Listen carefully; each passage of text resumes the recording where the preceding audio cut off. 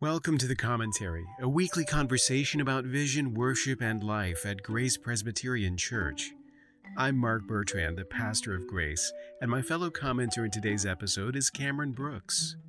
In this episode, we'll be talking about creativity, specifically the opportunities and challenges faced by Christians with creative gifts and callings.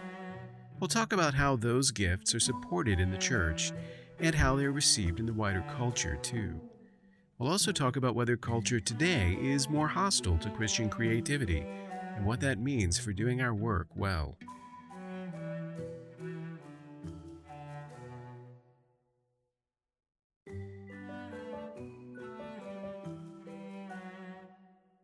Well, Pastor Mark, I hear that you have another talk coming up with Worldview Academy. Is that right? Yeah, kind of an interesting, it's a Zoom-based, open to the public talk that I'm doing on creativity, Christian creativity. And so the title is Creative Christians in a Cancel Culture. And we're going to be talking about a lot of different stuff related to Christian creativity. Cool. Well, I would love to spend this episode preparing you. Thanks, yeah. I'd appreciate that. I might benefit from that. Good. Well, I would too, I know. So, and hopefully our listeners will as well.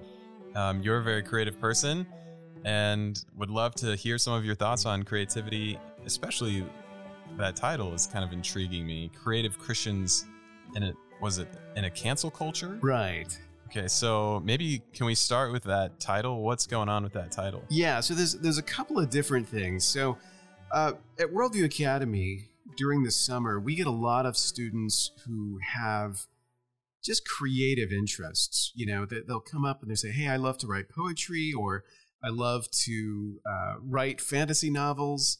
It's not unusual to have people, who are teenagers who've already written a book and want to share it with the world. And so we're always having these interesting conversations, and oftentimes we're talking about how to think about creativity from a Christian standpoint. As believers, what should they think about in terms of using their gifts? And then there's also this other kind of thing, which is the tension with the culture and the relationship to culture, because when you're being creative, you are making a contribution to the culture. But, a lot of Christians are ambivalent about that and feel that the culture is not welcoming to them and is in many cases hostile to them. And so they're trying to think about what that means for a life of creativity. So the cancel culture is a kind of culture which, what you're talking about, it's not welcome to their creative purposes. Well, that's always the fear. I think when you hear people talking about cancel culture, what they're always concerned about is the stifling effect. Like if everyone is worried about saying the wrong thing, if you're constantly editing yourself, policing your own language, then that has a stifling effect on creativity. And obviously there are all sorts of debates about, is this a legitimate fear? Is this going on all the time, or is it relatively rare?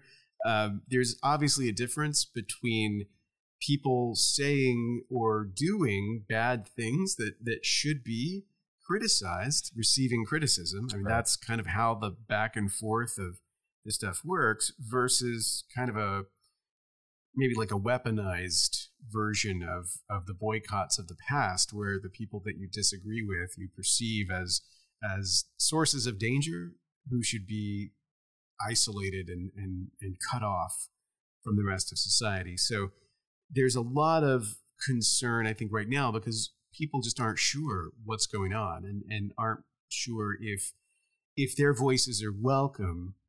And so again, it can have that tendency to lead you to edit yourself, to ask, do I need to tailor my message differently so that people won't throw stones when I speak or something like that? And so there's a lot of, I think, interesting issues to work through on that end of things, in addition to just thinking in a foundational way about, what is culture, what is the Christian's relationship to the culture around us, and if I'm a creative person, how do I contribute to it? Right.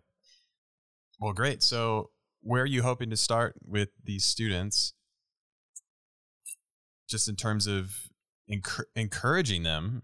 I think you want to do, you want to encourage them to foster their creativity, to create and contribute without that kind of a fear. So what's the first step? Well, I never think I'm very good at encouraging. And, I can recall in my own artistic formation, most of my mentors were anti-encouragement. So I remember just hearing a lot of stuff about, why you shouldn't write novels, why it's a bad idea, why you should give it up if you can at all. And the only reason to go forward is if you're just absolutely compelled and indifferent to the idea of making a living.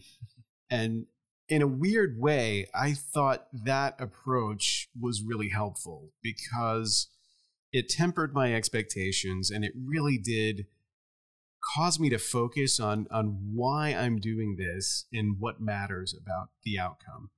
Because I think a lot of us now who have a creative orientation, it gets mixed up in the desire to express yourself, the desire to be successful, kind of make a name for yourself, that sort of thing. And for years, I always distinguished between someone who says, I want to be a writer, and someone who says, I want to write. Because those are two very different things. I want to be a writer might just be the same as like, I want to be a rock star, or I want to be a celebrity. Just you have this mistaken idea that writers are famous, living some sort of different kind of life, versus I want to write, which is I want to do the thing. I want to actually practice the craft. And I have no trouble encouraging people who are aspiring to fame or status or something. Number one, seek it elsewhere, because the odds of creativity leading to that, your art, whatever it is not likely to have that outcome. But number two, examine yourself, because what you're seeking isn't what you should be seeking in the first place. Yeah. So ironically, it's not that you should abandon your work, is that you should put these gifts to use for a greater goal than self. So all that just to say that I'm not going to try to reassure people that, oh no, the culture is waiting to hear your special voice and everyone will be receptive and you should definitely move ahead. I'm probably going to take more of a reality check approach and still, encourage you to persevere and go forward, but with your eyes open. And it's I want to talk about those fears that we have about putting ourselves out there. I don't think they're all legitimate. I think some of them are legitimate, but are not reasons not to do it.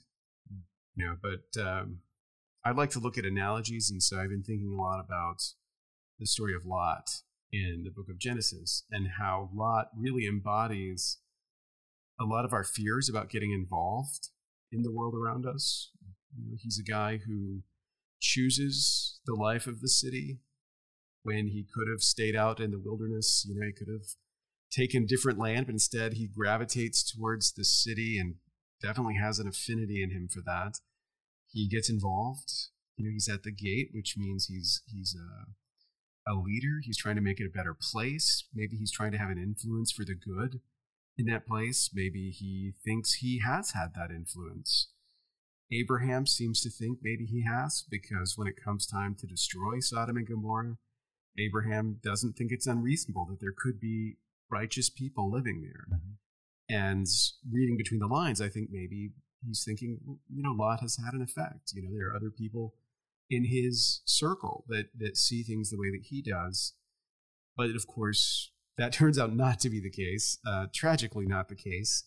And the fruit of Lot's contribution is the loss of his wife, the loss of his alienation from his daughters, and just terrible consequences. And so that, I think, is So that's what'll happen if you pursue your dream. Well, isn't that kind of I think that's kind of the narrative, that oftentimes we are kind of warned off of going out there, for that very reason. And things have changed a lot since I was young, but when I was at that moment of graduating high school and going to college, my pastor gave me a talk about, are you sure you want to go to college? And it was a serious thing. Like, it wasn't, he wasn't joking. He was really not too convinced that that was a good move for a Christian, because you're going to go off to college and you'll lose your faith.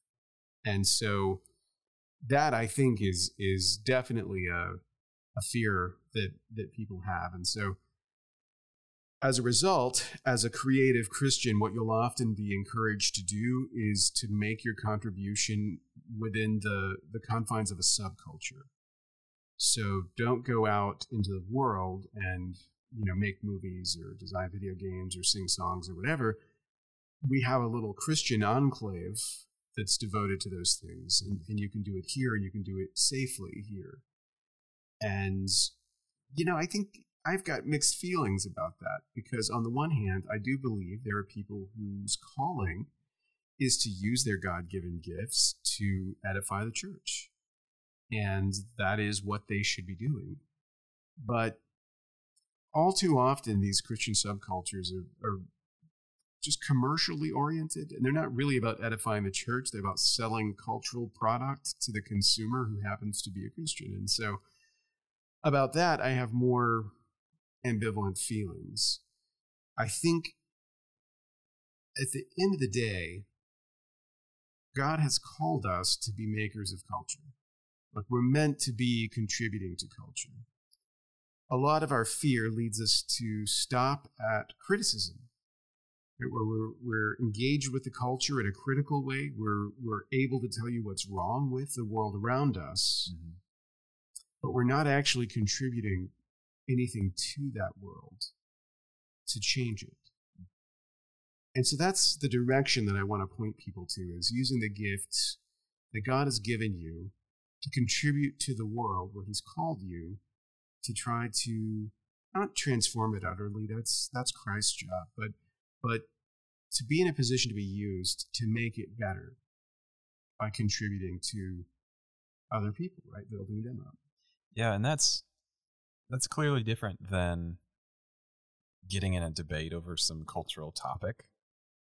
That's unfortunately, I've seen Christians use their art to kind of just push views as well. Sure. And I don't think that's what you're saying, but no, I mean, it's always complicated, because so from the standpoint of Christian creativity, I would always really, really, really strongly urge people not to just become propagandists, not to think that the purpose of your art is just to manufacture easy narratives to influence people in a Christian direction. Mm-hmm. Because propaganda, people see through that.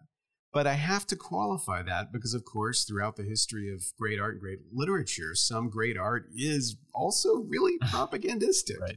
So at the end of the day, if you have decided you've got to write the great American conversion story, and everyone who reads it gets the plan of salvation clearly ringing through that, then at least make it the best novel of its kind that you possibly can, right? Yeah, So just use those gifts.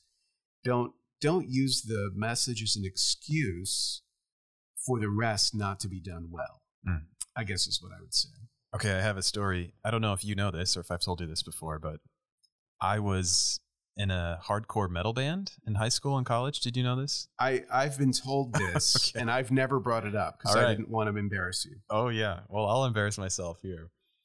But no, I'm proud of it. So I got in, probably in high school, I got into this strange music scene.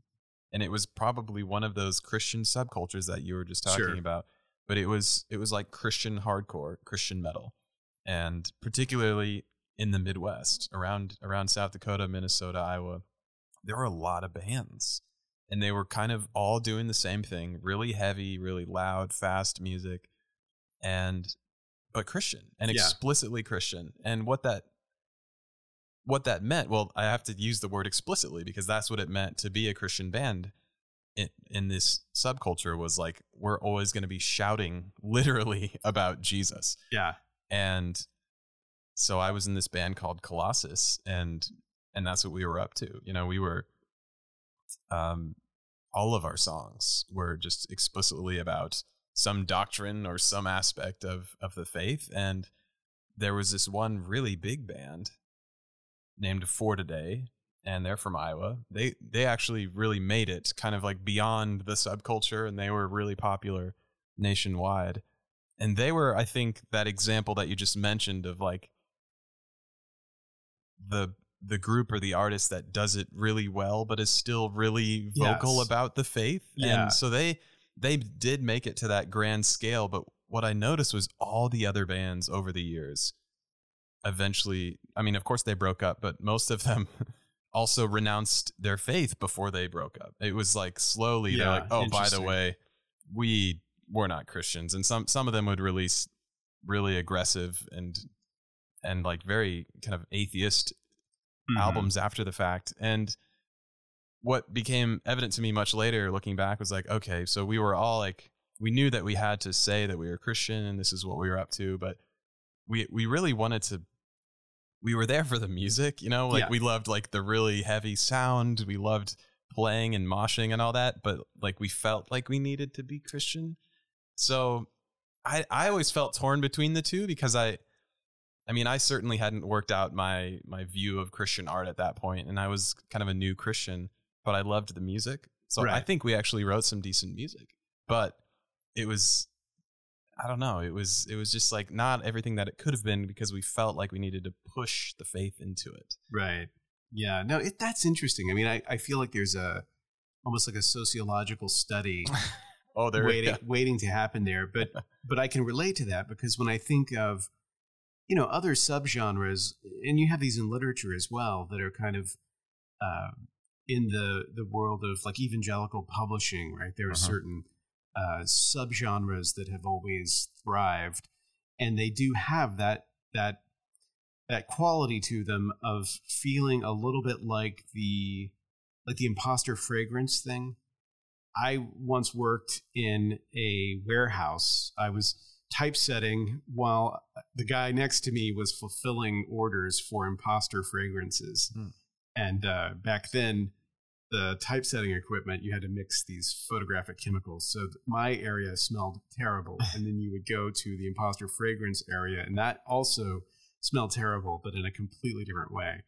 But I remember there was always, you know, the sales patter, you know, it was like, if you like Giorgio, you'll love Sergio, because it's just the same, only cheaper.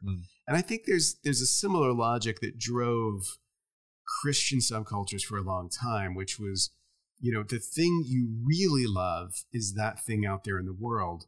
But because you know it's dangerous, you need a version of it that's safer, but it should be as much like that as possible. And so you can kind of see in music, I think, a very clear delineation where it's whatever is happening in pop music, you're going to have like Christian pop music that sounds like that, but the lyrics are different. Yeah. And now I think it's done to an extent that actually the Christian pop sounds like the real stuff. When I was younger, it didn't. It tried to, but it was clearly, there was definitely a gap in quality, which I think is not the case. But that's the reality in general with creativity, right? Most creative efforts will fail to be great. Most bands will break up and will be failures. Most books will not be published, and if they are, will not be read.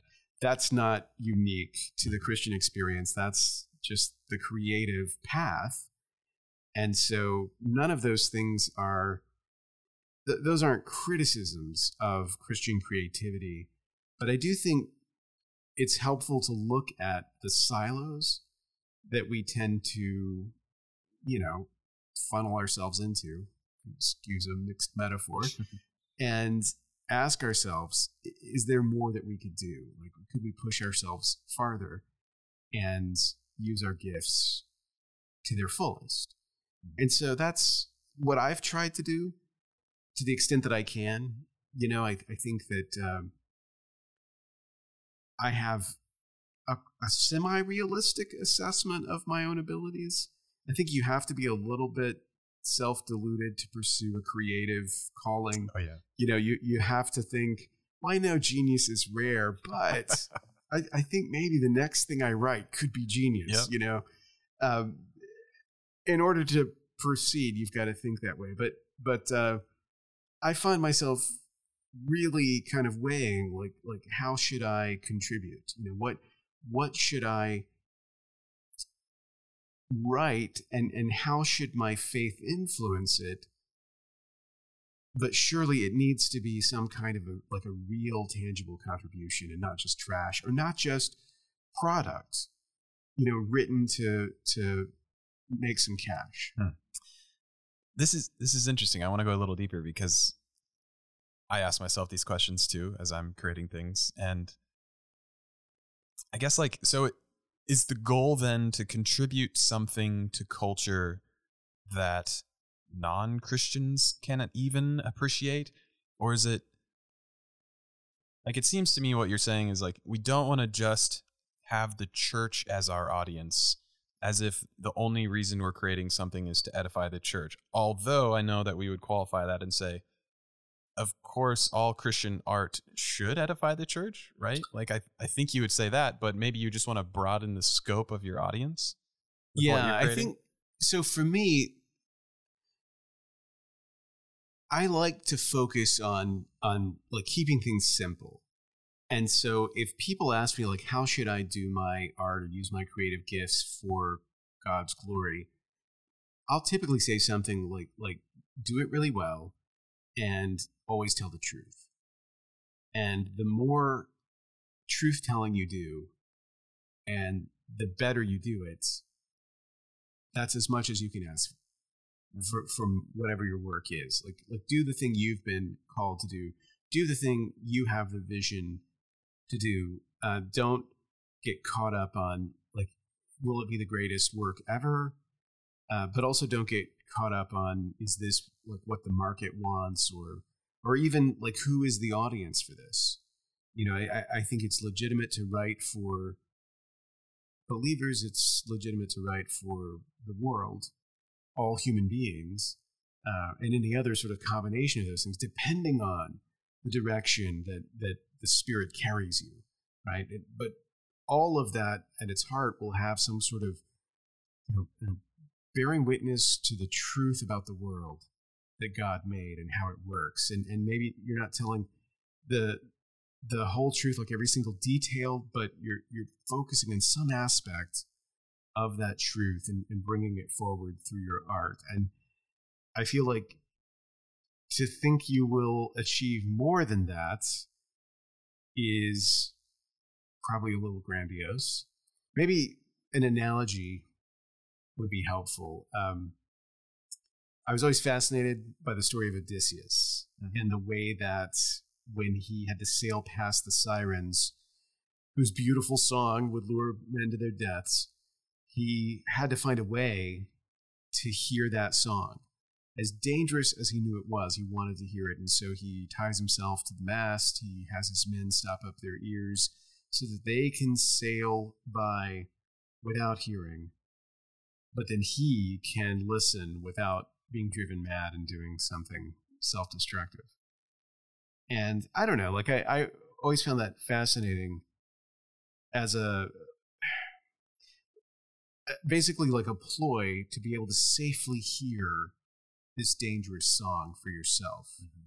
And of course, for that to work, Odysseus really needs there also to be men in the boat who are willing to turn a deaf ear to it and focus on doing what must be done, right? So that he can indulge himself. And I think that corresponds maybe to a certain kind of view of what it means to be an artist, and certainly a kind of Christian creativity where there's you might say the safety and steadiness of the church somehow gives me this sort of range to be exposed to what others, cannot be exposed to or whatever. I heard the story, though, recently of how a different mythological character navigated the sirens, and it turns out Orpheus was a great musician, when he had to sail past the sirens, instead of doing the Odysseus thing, Orpheus plays a song. And the song that he plays neutralizes or cancels out the song of the sirens so that they can sail past in safety. And when I heard that, it really struck me what a different approach that is to how to use your talents. But it's not about self-indulgence. It's not everyone else will sacrifice so that I might experience this thing.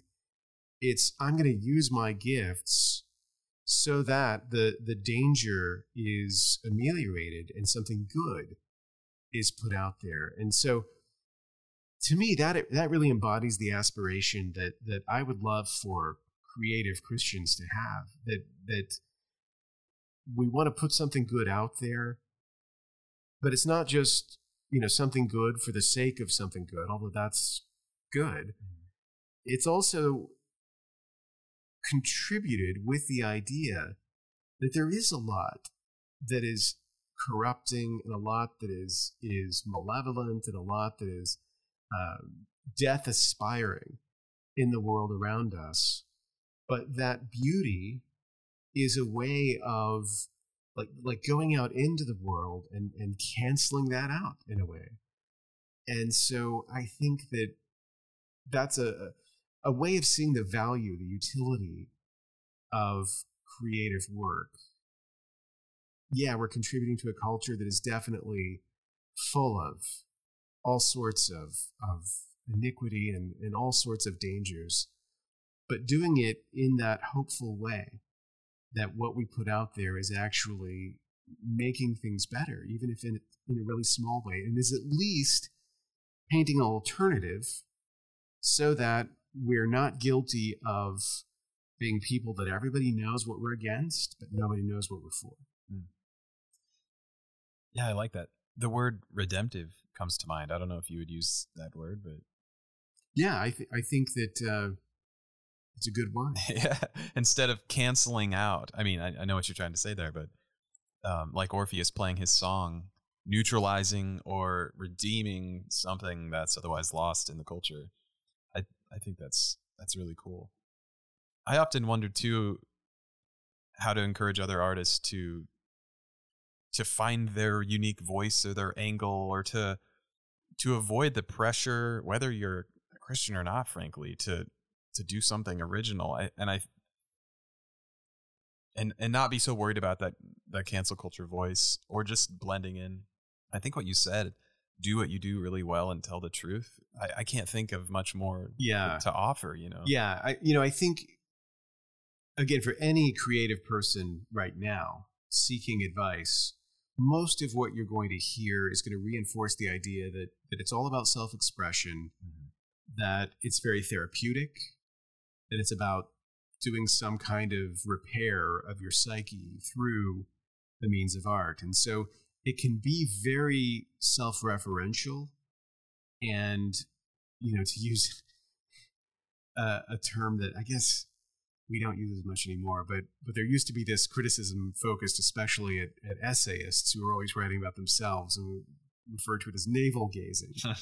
And I feel like that has become very true for a lot of the ways that we form artists, that we form them to be very self-obsessed, very concerned with their own sort of inner turmoil and trial, and sort of weaponizing that for art or something. And so you need to be turned inside out. You need advice that's going to maybe push you into the objectivity of craft, or the objectivity of speaking to the world, telling the actual truth about things, not just spouting a party line. I think that kind of encouragement is really good, because although there's always a lot of pressure to go with the flow, and most young artists, and honestly most artists, most creative people in general, do that. We congratulate ourselves on our originality, but we basically believe what all the people like us believe, and we do the same gestures in our work that we all do, and we congratulate one another on how brave it is. And publish one another. Right. And so it's actually comparatively rare to find creative people who are willing to, blaze a trail and kind of follow a unique vision and not be hemmed in by the approval of others. And so I think that's kind of, let's say, like the third leg of the stool, really. I think there's the good craft, doing everything you do well. It's true for every Christian in his work, not just for artists. There's the truth-telling peg. And, I think broadly understood, finding whatever the true thing is at the heart of your work and really working that out. And then there's this third aspect as well, of not, I'm not saying not listening, but not being hemmed in by the pressures from around you, not using your gift to please men, but releasing it to please God. And those three things maybe are the key for a creative Christian looking to develop. So I'm going to ask a question on the spot. If you can think of any artists at all, preferably contemporary ones or maybe more recent ones, artists, writers, poets, musicians who have done this, because I think it's hard to spot many. I mean, at least recently, and I know that they're out there, but do you have any that come to mind? Like people you think, this is like, I know this person's a Christian, they're doing this well. Yeah, I don't know. I mean, it's yes and no. Like I will say that I do feel that I know people who are doing these things. I do also recognize, though, the difficulty of that kind of question. So there was always the question that would be asked, okay, this is what you think Christian fiction should be. Who are the writers that exemplify this thing? Like, tell me the person, name the name that I would then go and imitate. And whenever I was faced with that question, which I'm never great at any sort of listicle style question anyway, I always forget what I love when I'm put on the spot. Yeah. And then I'll remember a week later, no, that's not my favorite writer. This is my favorite writer. But every time I looked at that, I would end up with sort of the mid-20th century Catholic novelists from, I mentioned Evelyn Waugh, Flannery O'Connor, Francois Mauriac, all the way down to, let's say, Walker Percy, who is dead now, but we overlapped. Mm-hmm. Like there was a time when I was alive and he was alive. Yes. And Graham Greene, throw Graham Greene in there as well, as a personal favorite of mine. And I mean, obviously, there are a lot of people who are working as Christians and are pursuing this vision now, and it is happening. I think the difficulty, though, is like the jury of greatness thing. Yes. That it's very difficult to look at your contemporaries and say, here is the great work that is being done, Sure. And it's always too soon to know. So then what if we broaden the question to include as many centuries as you want? I mean, who are the great artists that still inspire you today? I think of Dostoevsky and Bach. Yeah. There are tons. Yeah. But yeah. I mean, this is the irony, as a Christian, you have this great inheritance that has gone before us where whatever the discipline is, if you're thinking about music or you're thinking about literature, you're thinking about visual arts, whatever, there is a tradition of contribution that has been shaped by the faith. And so, we have almost this embarrassment of riches when it comes to, great Christian work of the past. I think where it really becomes interesting, though, is like if you ask yourself, what's the difference now versus then? I think the difference is the attitude of the church towards that work. Mm-hmm. So when you look at the various arts, oftentimes you'll see like a relationship between the people making that art and the church in their period, whatever church that is. It could be as direct as, Bach being hired by a church to compose music. It could be less direct than that, just a novelist who's a part of the church kind of reacting to the theology and that sort of thing. But I think that now the church is so commercially oriented that the church isn't interested in Christian creativity in the same way that it might have been in the past.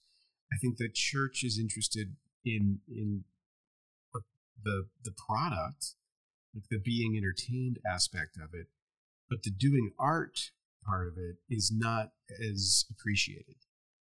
And so that, to me, has created a different dynamic where, yeah, there is this tradition to inherit of Christians doing their work Christianly. But as a Christian working today, you're more likely to receive that inheritance outside the church. And I think about the people I was just naming, Graham Greene, Walker Percy, Flannery O'Connor, all of those, none of them were introduced to me in the church. Even though they were profound Christian thinkers and artists, it was always out in the world that I encountered them. Because the church, at least the part of the church that I'd spent my time in, just wasn't interested in things like that. The authors, the church of my sort of experience would have introduced me to would have been the people writing Christian commercial fiction.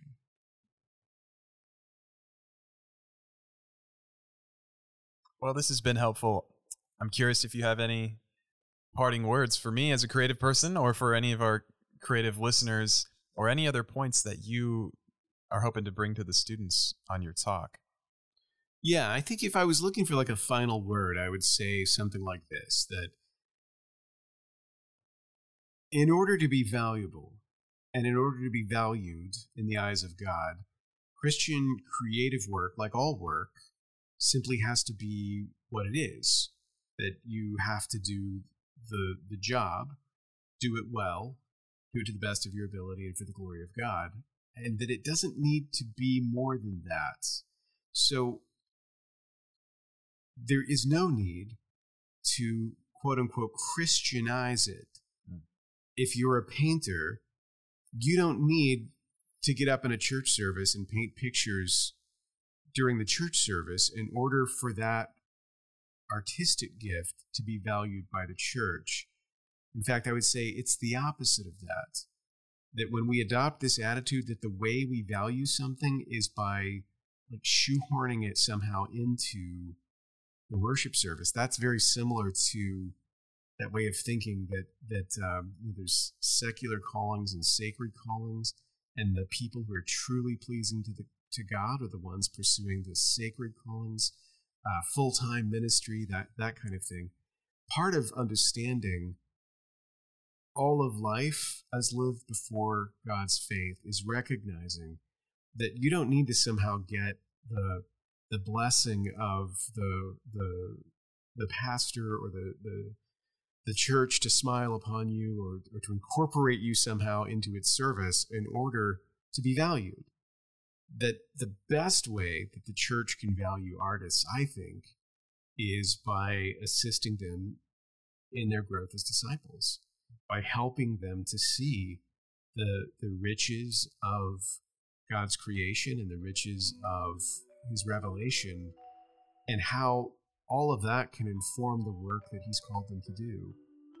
And so I guess what I'm saying is use those gifts, use them in whatever ways God is pushing you, and don't be constrained by the idea that in order to have value, it somehow has to be this other thing. Just tell the truth.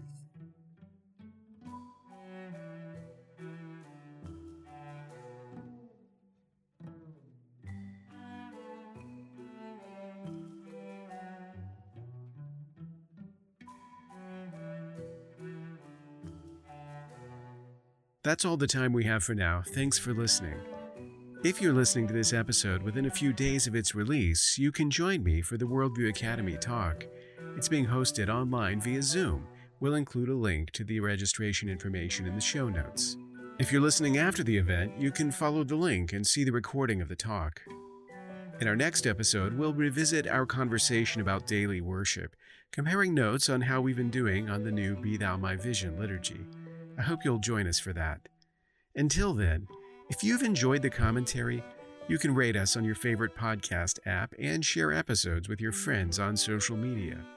You can subscribe to the commentary on Apple Podcasts, Spotify, and Stitcher. To find out more about us online, visit graceforsiouxfalls.org.